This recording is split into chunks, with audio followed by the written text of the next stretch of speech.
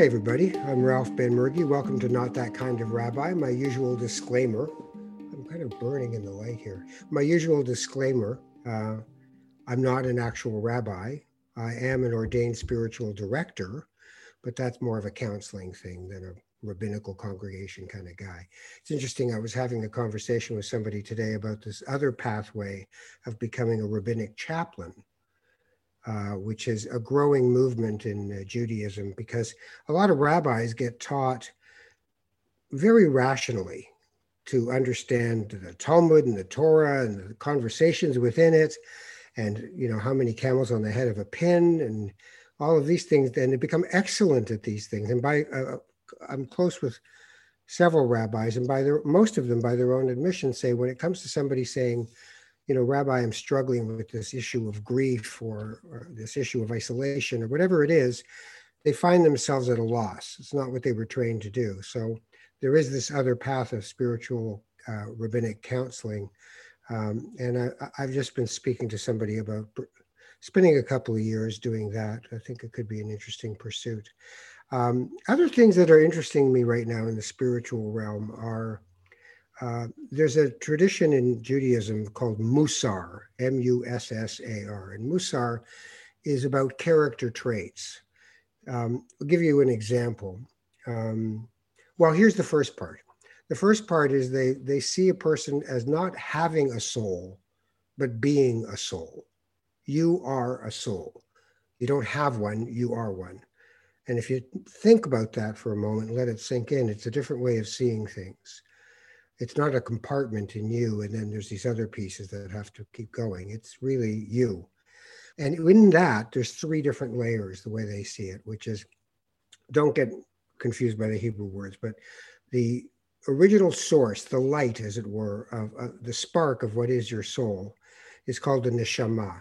And the neshama is pure, cannot be altered, is divine, is fantastic, is connected to the universe in every way. It's a lovely thing. After that, you move into ruach, which is spirit. And spirit is what animates us. It's what makes somebody decide they're going to do something with their life. They're going to not just take it, they're going to do it. And that's something that you need to animate your soul. And then the last piece is the messy piece that we all get involved in, called nefesh.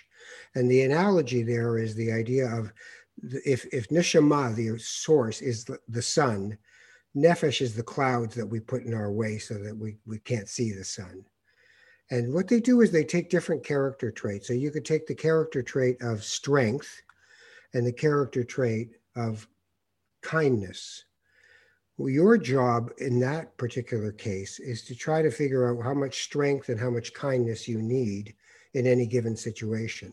What's the point in which strength becomes, in the case of America today, toxic masculinity, no longer useful as strength. And then on the kindness side, you can turn into, think of the jellyfish parent who no matter what their kid does, it's all fine, it's great, little Billy is hitting me. You've got to not be that. That's not kindness. That's lack of structure. So you need your strength and you need your kindness. And what they do is they give you curriculums where you really spend a period of time journaling on one character trait at a time and refining it, because they believe that the whole purpose of this exercise we're in is the refinement of your soul, the articulation of your soul. And in the arts, that's always something that if you lose sight of that, in my opinion, then it, to others who are in the arts, who are artists, they can see that you're representing, but you're not being that thing, that you're getting up there in front of people and your ego is still the biggest part of the train that you're on. And it's, I used to say to people when I did broadcast workshops, I'd say, okay, so they were professional broadcasters I was talking to. And I'd say, so here's the bad news. It's not normal to get up in front of a whole bunch of people and ask them to love you when they don't even know who you are. This is not a normal need. Love me, love me. Now, here's the good news. You actually have the skill set to make them do that. The only question is, now that I've got your attention, what is it I want to say? And that's where your soul work comes into play. If you have the, I used to do stand up 30 years ago, 40 years ago. And there were the guys who, and mostly guys, sorry, but there were the guys who could just do it and they'd kill, as it were. It's a very violent language you have around stand up. I died, I killed, I bombed. And they'd kill and they'd come off stage. I killed, man. Because they'd said whatever the audience wanted to hear. And then there were the other ones who had the courage to get up there and say what they really wanted to say. And for them, it was a harder road to hoe. They didn't kill every night because they were willing to take chances. A guy like Norm Macdonald, who now has fame in America. But Norm would, you could say to Norm before he went on stage, Norm, do a bit about the back seat of a car. And he'd just go, okay. And he'd walk out there and he goes, so you can measure friendship by if there's three of you in the back seat of a car and there's no seatbelt in the middle, that they make you be the guy in the middle. Then you know that these are not your friends. And then you just start going. And they'd laugh sometimes and they wouldn't, but he had the courage to be Norm. He wasn't, he didn't care if he killed. It was yuck yucks on a Wednesday night or 18 people in the audience. He could just do it. So I've been really thinking a lot about those things that are not the airy fairy part of being spiritual, but the parts that are about, how am I about humility? How am I about, humor? How am I about sadness? How am I about happiness? And all the different traits we have that make up that life. So I just wanted to share that with you because as much as being a practitioner, I'm also a real student of all kinds of spiritual pathways. And Musar just sort of came up for me recently, and I looked at it years ago, and now I'm rereading a book on it by a guy named Alan Marinis. He's Canadian, actually, based out of Vancouver, and he used to be a TV producer and did all those things and just thought, as Peggy Lee would say, is that all there is? And then decided to go the other way. So there's my little spot for that. And by the way, if you are interested in what I'm doing on this podcast, and God love you if you are. The Facebook page is Not That Kind of Rabbi. So you can go there and say hi and, be part of the conversation. Speaking of conversation, this is someone I've never actually spoken with before. I've always known about her, but I've never spoken to her. And I'm so happy she's here. You know her. She's an award-winning musician, a multi-instrumentalist, and someone who really, truly, I think, brings soul and passion to everything that she does, including jazz lately, which I'm thinking is very cool. But her name is Emm Gryner. You see, you do know her. And here she is. Em, how are you? I'm good. I put myself on mute just to listen to you, and it was fascinating What did you find fascinating? just to hear you talk, because I haven't heard you talk in a long, long time, and I'm loving what you're doing. I'm loving what you're saying. Oh, groovy.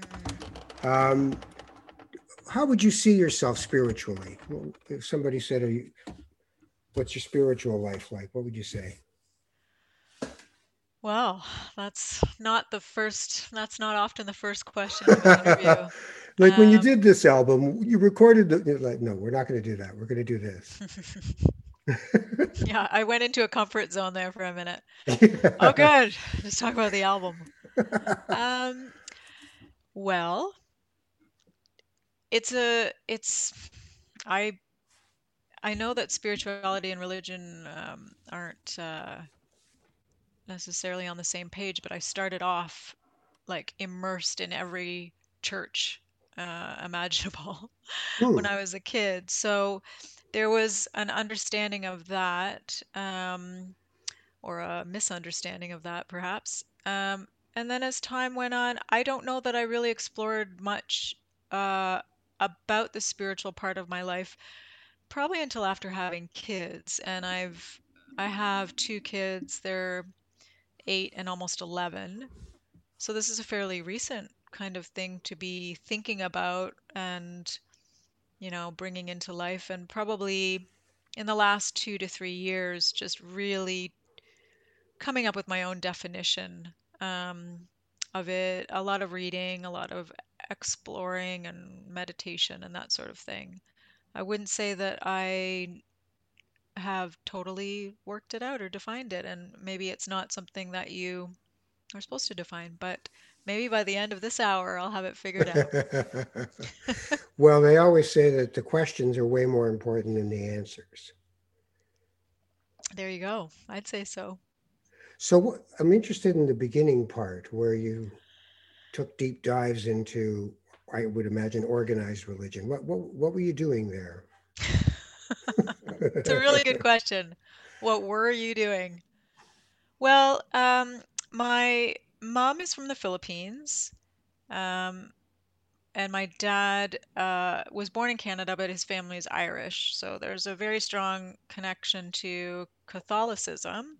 So I went to St. Christopher's Church in Forest, Ontario, religiously went. And then my parents kind of had this like, let's shake it up moment where they said, let's go try other churches. It was like going to see other people, like, oh, we're going to go to the People's Church in Wyoming. Now we're going to go to St. John Evangelist in the Wilderness in Brights Grove. Like it was like this, let's just try out all these different churches. And then we ended up like listening to some American preachers just in my parents' bedroom on Sunday morning. So I wouldn't say this was anything we enjoyed as kids, me and my brothers. But what it did do was introduce that this element to life that, oh, there's something more than just school and music. So it was, I didn't know why we were doing it. I couldn't tell you why we were doing it. It was never explained. I didn't really know what we got out of it, other than it was, I suppose, something we did as a family. So, as a kid, when the God word came up, what did you think God was? Well, it was brought up from such an early age that it was just part of life, right? So you say your prayers before bed, you say your prayers before dinner.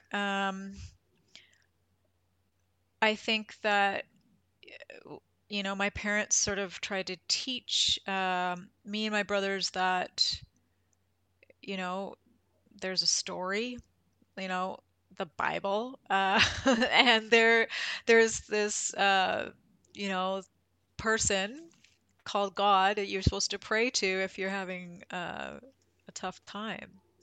And I think, there's some parts of that that my parents still, um, you know, they still live by. But this didn't stick with you. Um, I, I, Or- I guess not. No. Oh, you didn't just say no. What was the what was the there? Well, I think if you're going to talk about God, there are like you come to a point in your life where you define what God is to you, right? Mhm. So just to throw out the word is a little bit, um, it's just individual, I think. Some So people would for you, disagree, right? For me, yeah, what is it for you? I don't call, I do believe that there's, um, I don't want to say like a higher power, but I do believe that there is a force at work, Hmm. whether that's in you or it's love or whatever. I would don't call it God. So, yeah, I don't know. Yeah, I mean, like one of your kids, you get them a guinea pig, and the guinea pig dies, and then they go, "Where'd the guinea pig go?" What do you tell them? In a hole in the backyard. Um, no, I guess, well, we haven't experienced that. We've had some fish die. I really, with my kids, I we open the dialogue, right? So it sounds a little non-committal, but I ask them, well, what do you think? What do you believe? Um, I don't know that it's my place to kind of tell them what to believe, you know? Yeah, but on the other hand, it's one of those things where confronted with a child's ability to understand the world and life and death and being good and being bad. I mean, most people's God when I was a kid was a guy with a white beard on a big chair with a naughty and nice list, which I later discovered was Santa Claus Mm-hmm. and not God. Yeah. So I spent my life trying to go, well, then I actually think there's something way bigger than us going on here. So I got to give a name to it, Mm. and I've got to figure out how to be respectful of that, Mm. right? Mm-hmm. I mean, if there's, when I think about, it's like looking at a picture through the Hubble telescope and seeing literally galaxies swirling by with different explosions of color and suns dying and being reborn beside each other with neighboring gases. And Mm-hmm. I think, well, something's going on here. So whatever it is, I better bend my knee to it and just go, anyway, whatever it is I'm in the middle of, thanks. This is really great. Mm-hmm. Right. Otherwise we become God. Mm. Right. I see Which what is you're saying. Yep. right. I think that's where we're at now. We Mm-hmm. actually think we're God, which is why, and we're really bad at it. Mm. So, if you wonder how we can take the planet apart piece by piece and still go, hey, nice day out, Mm. um, it's that lack of reverence, I think. So Mm-hmm. it's interesting. It's interesting. Yeah. As an artist, different things animate people to become an artist. You knew like when you were like what?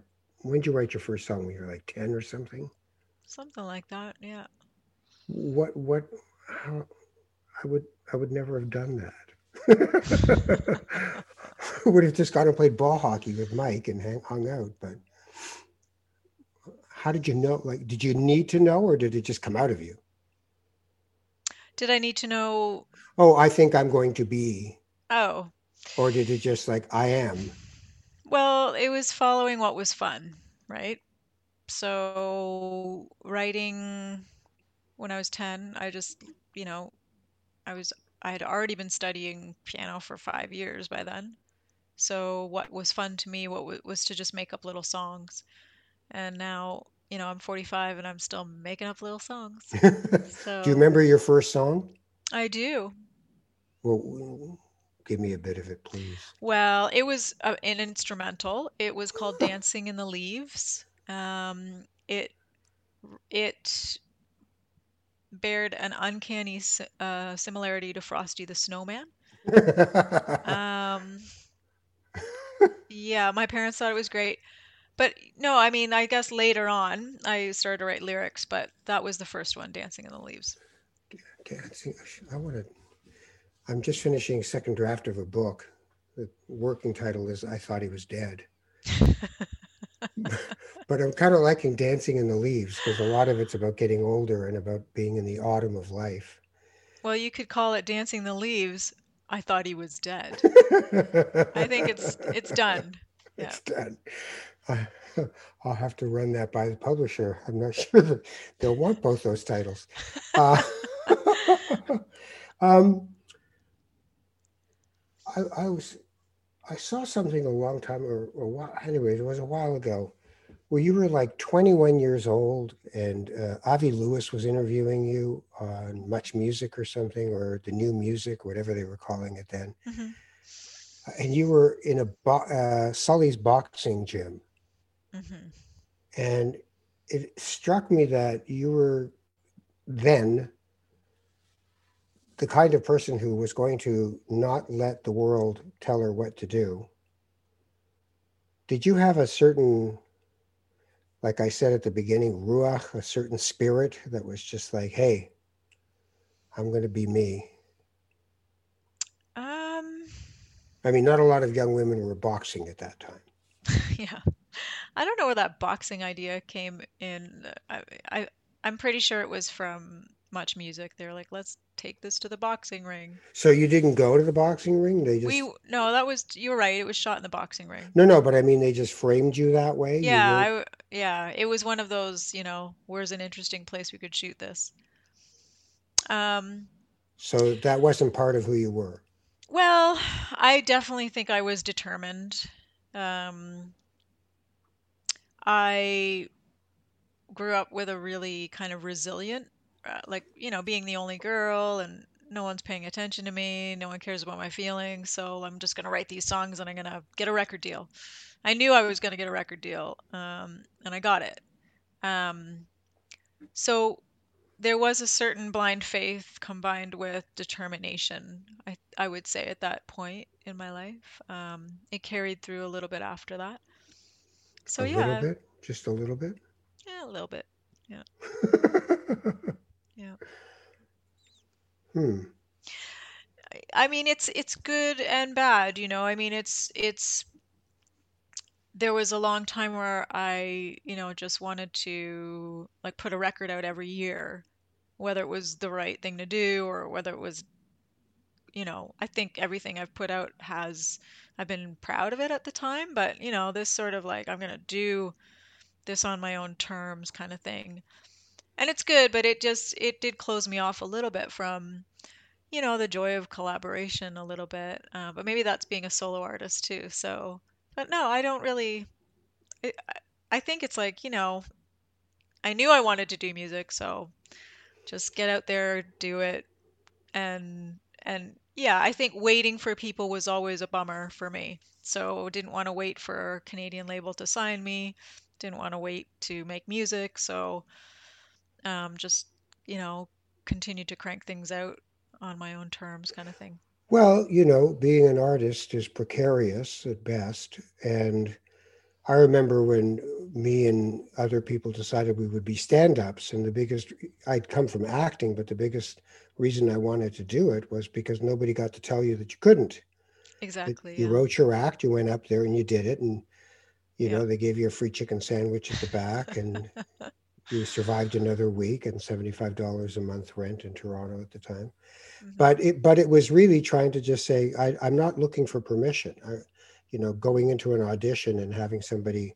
I always remember there was this when I'd really decided I wasn't going to pursue acting anymore and I was going to go to journalism school. There was one more audition my agent wanted to send me on. I said okay, and I never got commercials. I still never get a commercial, even as a voice person, because I just can't lean into it the way they want me to. Mm, okay.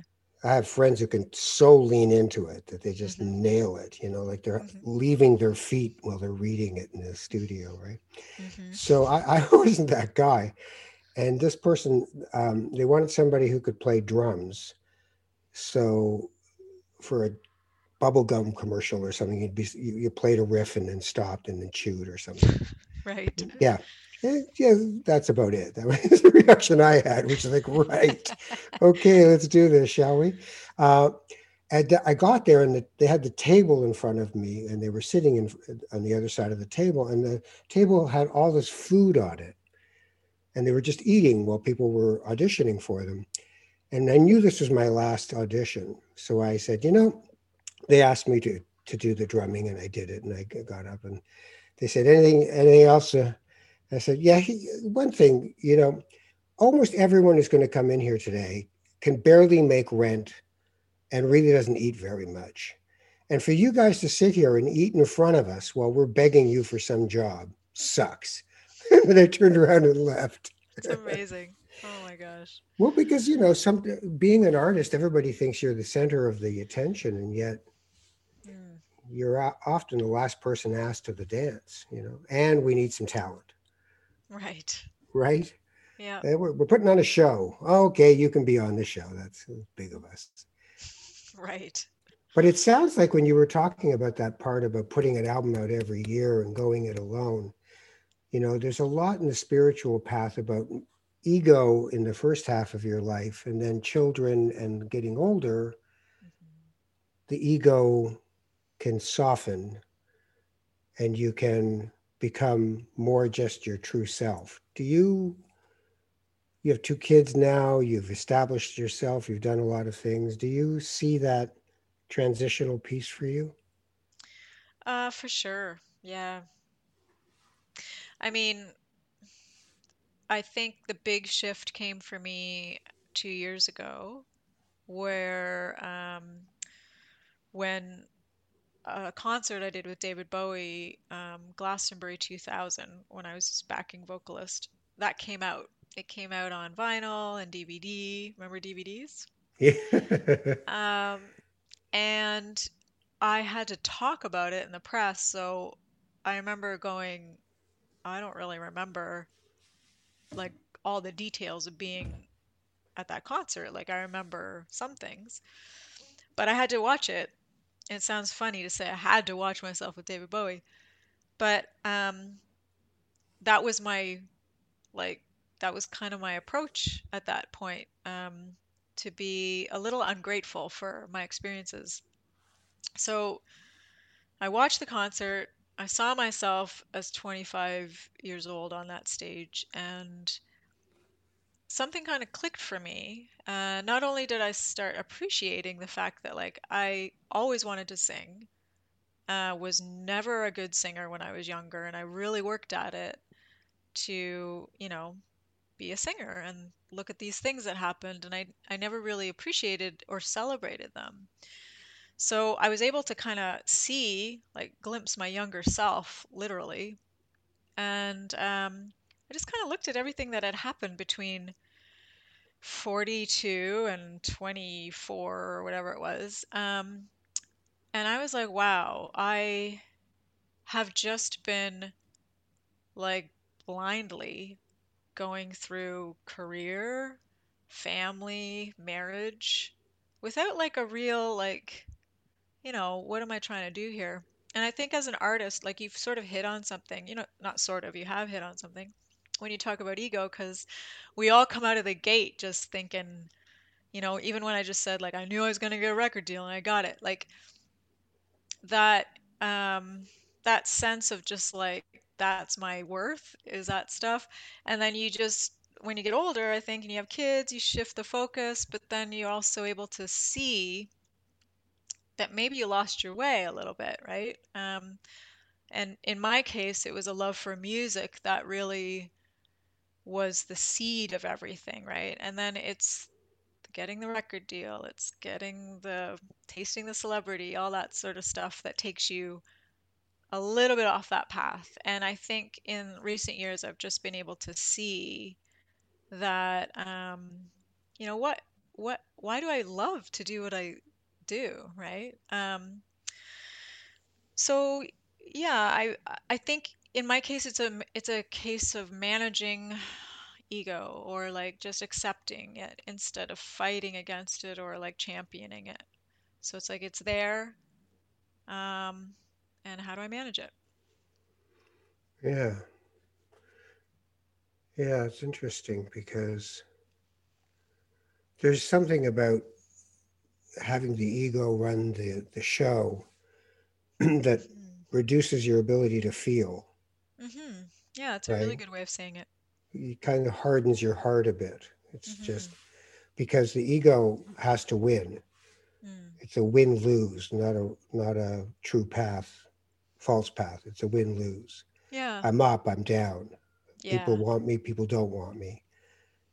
Who are you to tell me what to do? Who am I to tell you what, you get into all this stuff, Yeah. It's right? very exhausting too. And I think Yes. recently I've been thinking about energy leaks, like where do you leak your energy? And that's a big one, right? Like worrying about all that stuff. Well, I've really been interested lately in the idea of real presence, of actual total presence. Mm. And a simple way to see it is the difference between thinking of yourself and thinking, I am Emm Gryner, and stopping before you say the name, I am. Which Because is I hard for am. me because of M and M. It's very hard.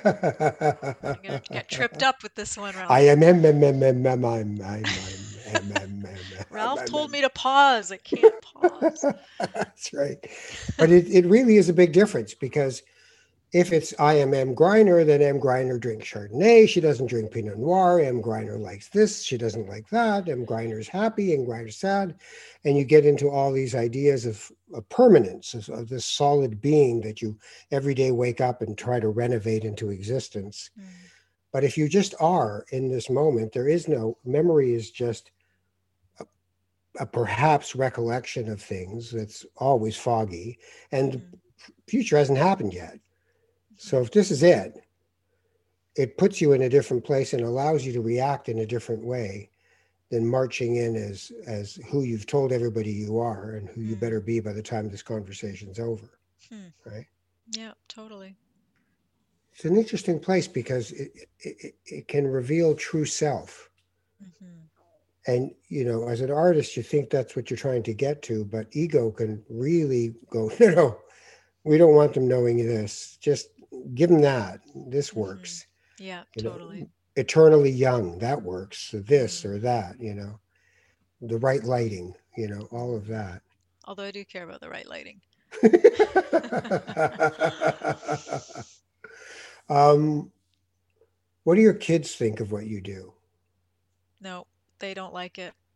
They don't like They it. don't appreciate it, or they don't want to hear me sing ever, except for maybe the odd lullaby.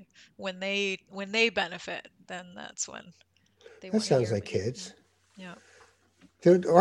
Okay, I don't know. I have four children.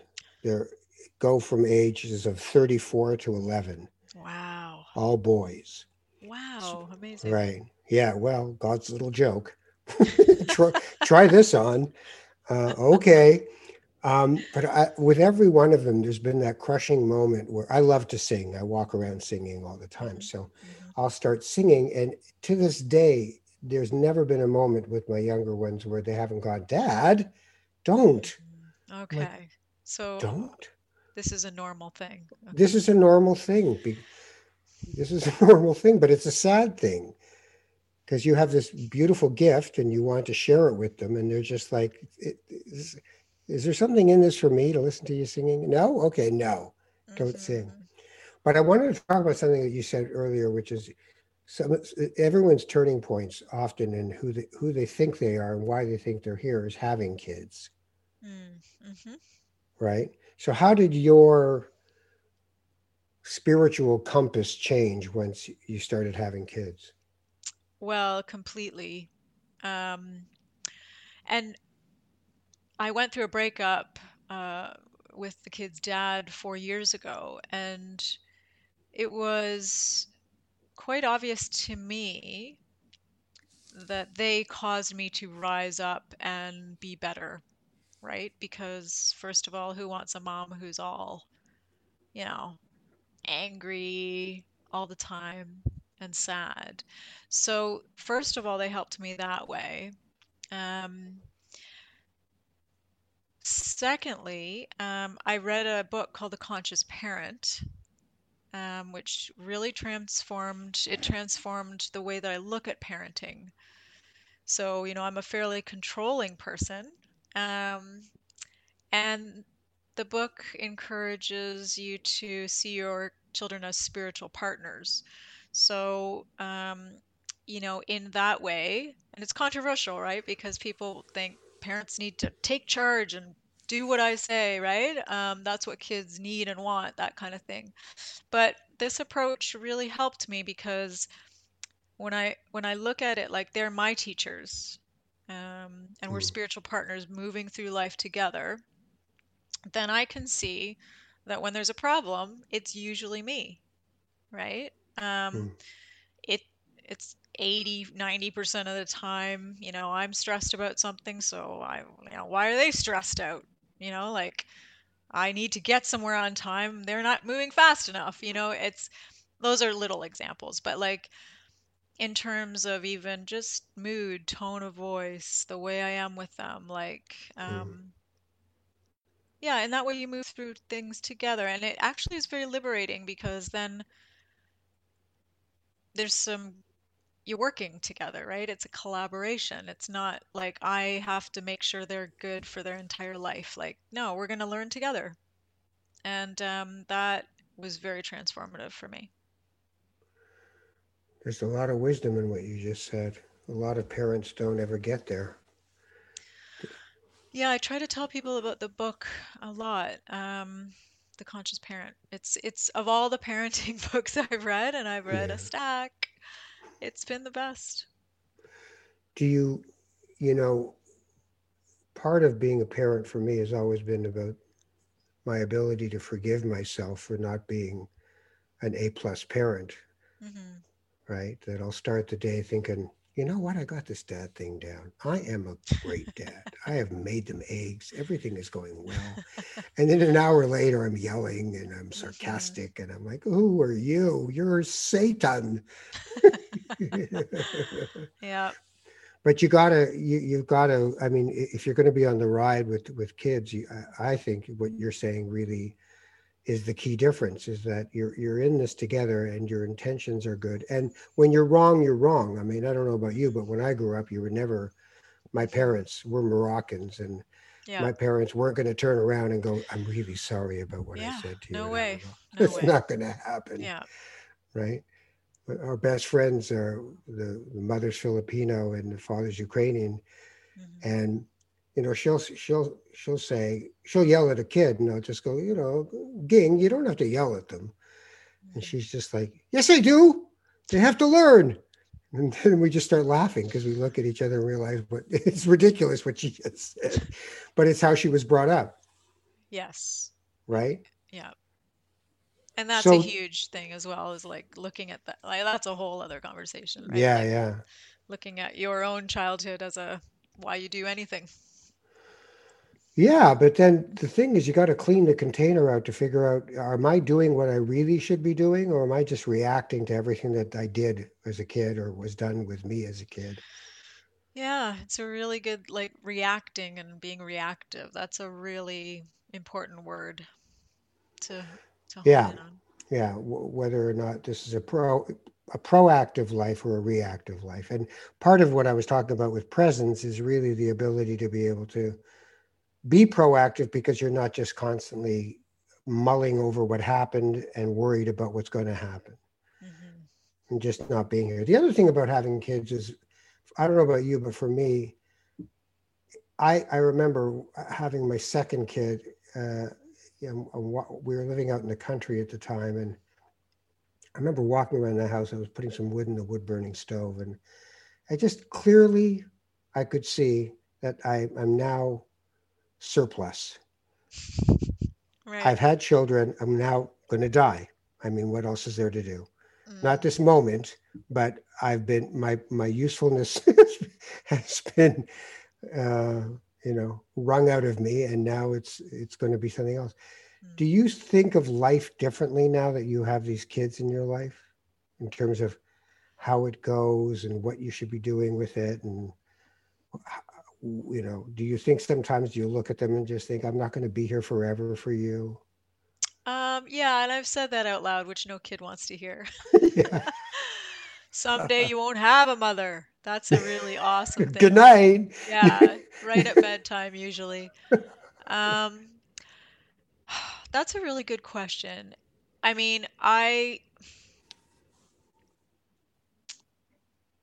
obviously, I think I've been a little caught up in like my own, journey and trying to make sure that they are emotionally kind of aware and tended to, because I Right. feel like I wasn't all that much as a child. So I think that's really where I try to put my time.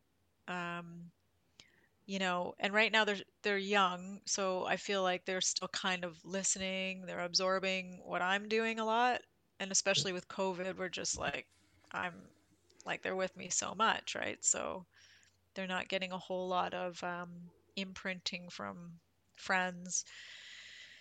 So yeah, I don't know, but I've always maintained that, I do, even though they hate it when I sing, I feel like I do want to let them in more and more to my music and my singing and the things that I do. And it's not like they hate it. Like they've been to outdoor shows and things like that. But I think, when they're all out of the house, I'm probably going to be doing the same thing, probably just be talking to you. So, yeah. Something that you mentioned just now made me think that when you were a kid, the issue was invisibility, Hmm. and that the life, your response was to become visible, Mm. not to accept, oh, you're right, don't mind me. Right. right? Which people do. There are people who say, okay, right, I'm invisible. I don't Hmm. deserve to be visible. Hmm. But it can also be something that puts you on a path that may not be the thing you really want to do. Have Mm. you ever thought that maybe I'm not doing what I should do? Maybe there's something else I should. Is there something else? Put it this way: something else ever called to you as what to do with yourself?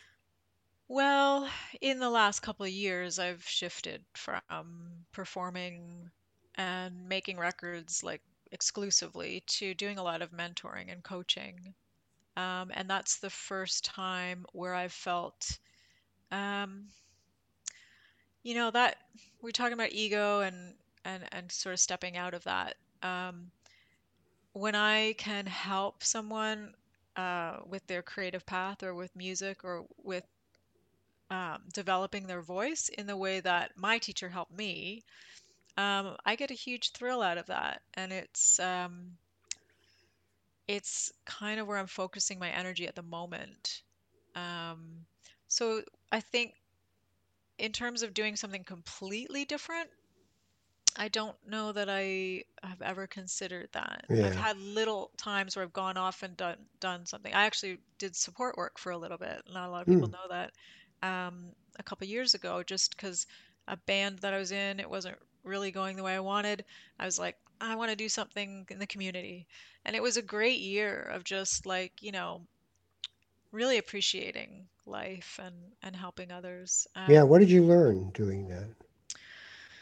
Um, like funnily enough, I just learned the power of music is like it all comes back to music, but I was working with a gentleman who's 70 years old and nonverbal, um, and sort of housebound. But anytime I'd play him music from like the 60s, he would smile, he would light up,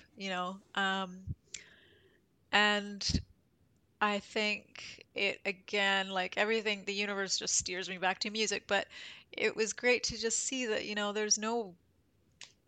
it really is a boundless gift, Yeah. music. And I guess I also learned just, again, setting aside ego. Yeah. How can you help someone else? How can you make someone's day better, I guess, and also seeing what the world, I know it's kind of crappy out there, but there's so much goodwill and there's a lot of people really putting their heart and soul into helping others. So it was nice to see that. Well, music is a form of church, right? And if your heart is good in doing it, then musicians are clergy, Mm, right? To me, anyway. I mean, mm-hmm, when you see what happens to an arena full of people, even with their phones or there used to be their mm-hmm, big lighters, mm-hmm, you can make fun, you can think it's ridiculous, but they're actually yearning for a spiritual connection to the person singing that song mm-hmm, or to the people beside them, that mm-hmm, they're all in common cause, and it doesn't matter what country you're singing it in or what language you're singing it in, they're all together with you. mm-hmm, When you're talking to people about voice, that's a really spiritually, that's a very big question. mm, Finding voice, mm-hmm, your authentic voice. It's mm-hmm, like when I hear a 16-year-old trying to sound like the latest pop star, mm-hmm. and adding a little to their voice and thinking, is It's what? like that. You're 16. It's like an 18-year-old singing the blues. I'm like, no, no, no, no, no, no, no. You have to live for a while, and then you're allowed to sing about pain and agony and love and all of Mm-hmm. that, but not at 18. That's that's not going to happen. So when you're mentoring people about voice, that's a tricky place to be because they may come in with what they think is their voice, and you know full well they're not in their voice; they're in somebody else's, right? Well, finding your voice is kind of a term I try to stay away from because it's really about rediscovering. I could Hmm. go on a big tangent here. We could do a No, no, go webinar. for it. We could do a webinar. But really, it's connected to breath, right? So Hmm. that's one of the first things I try to, you know, remind people that we were born with the right way to breathe to support our voices. So if your voice, don't compare it to someone else's. You have an authentic voice. It doesn't have to sound like, Ariana Grande Right. or whoever. So I think my focus is really about focusing on what's like authentic to that person, because I don't have, that kind of a voice. I just worked really hard to find strength and the right breathing, right? And then there's all these other things that come along with it, like, breathing affects your health, your nervous system. It connects you. I do believe that all ties into connecting with other people. Right. So once you So, kind of develop the tools, then you can sort of use it in that way. so it's interesting because when I started, before we started the conversation, I was talking about neshama, which is the soul, the essence of soul. Mm. It's also the Hebrew word for breath. Mm. And there's a beautiful piece of the liturgy in the morning prayer that says, "We are the source that breathes life into the trees, and the trees are the source that breathe life into us." Mm. Right? And even in a chemical way, that's literally true. Mm. They're Yeah. expelling oxygen. So uh, that idea that breath is what it's all about. Hmm. I love that you do that. I think that's great. Yeah, and I've just, started to explore breath work as well. Not in relation to my coaching of vocal students or whatever, but just in my own life, and that's opening up a lot of doors. So yeah, I love that um, you mentioned breath.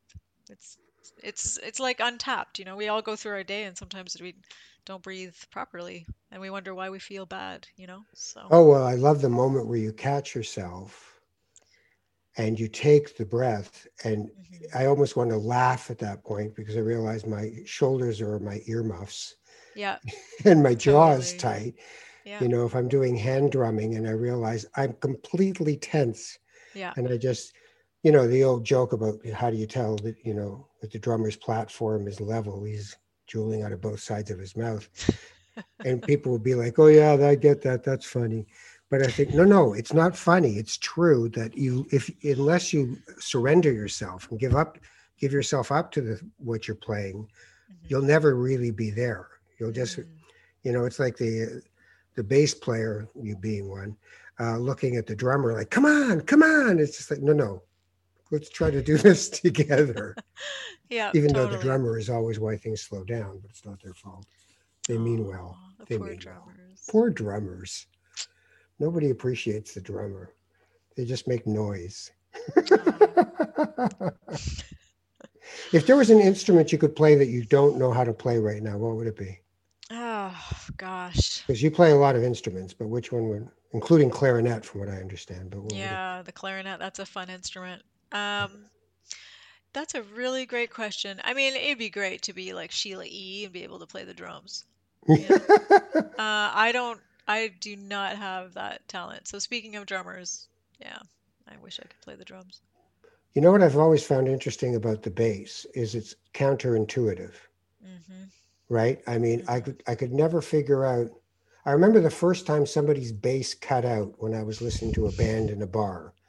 I was Ah. just listening to this band, and I don't know, probably underage or something, and I was sitting there and thinking, cool. And the bass player all of a sudden looks behind him at his amp, and the entire bottom falls out of the song. Hmm. And I think, oh, that's what you do.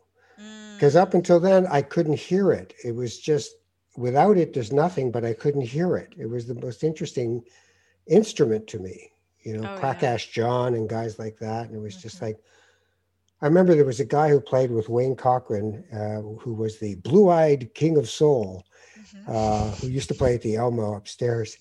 And he had a bass player who literally broke two strings during the show. And I thought, I've never seen a bass player break a string. That's incredible. Wow. Because he was just whack a whack a whack. And I just thought, wow, how'd you do that? Um, But I love the bass because I don't understand it. Yeah. Like even watching somebody sing and play bass at the same time, McCartney, Sting, you know, how do you play a counterintuitive instrument and stay on melody? I've never figured that out. Yeah, that's a good question. I was just talking to a friend of mine about playing The Boys Are Back in Town by Thin Lizzy. I remember I played that at a show.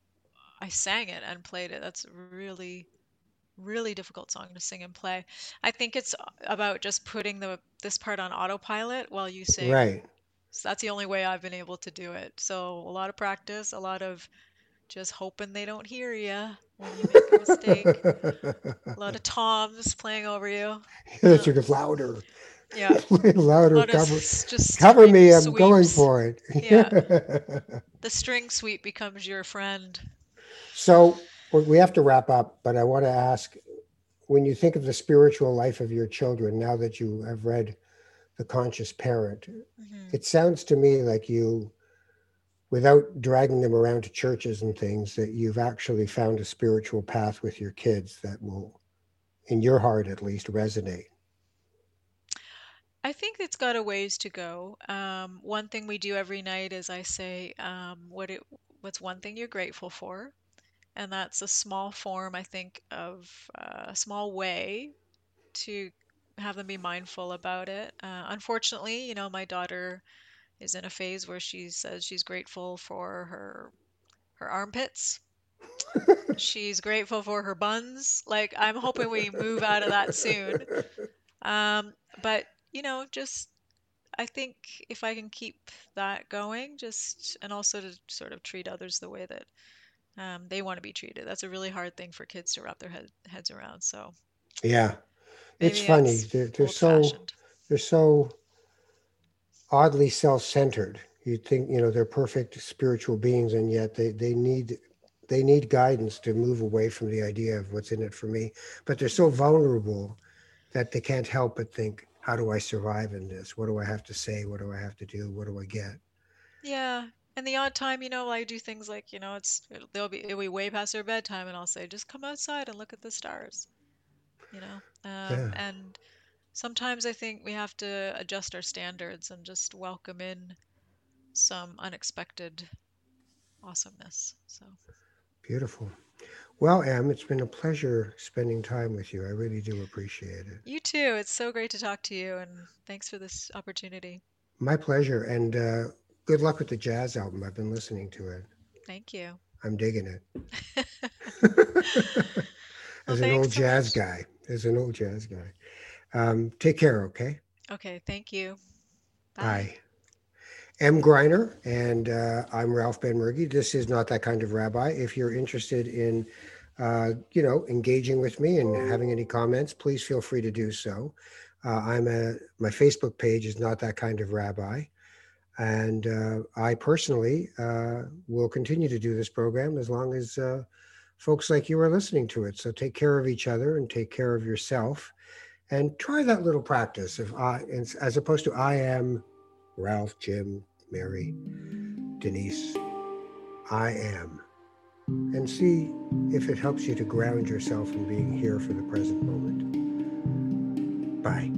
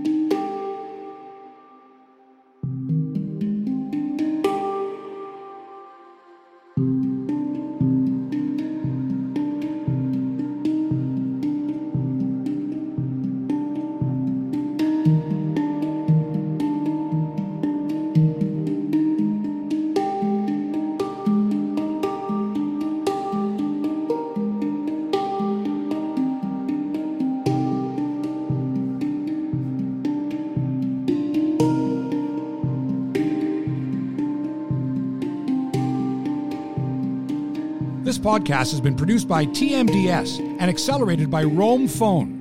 Roam Phone brings you the most reliable virtual phone service to run your business and protect your home number from unwanted calls. Visit roamphone.ca to get started.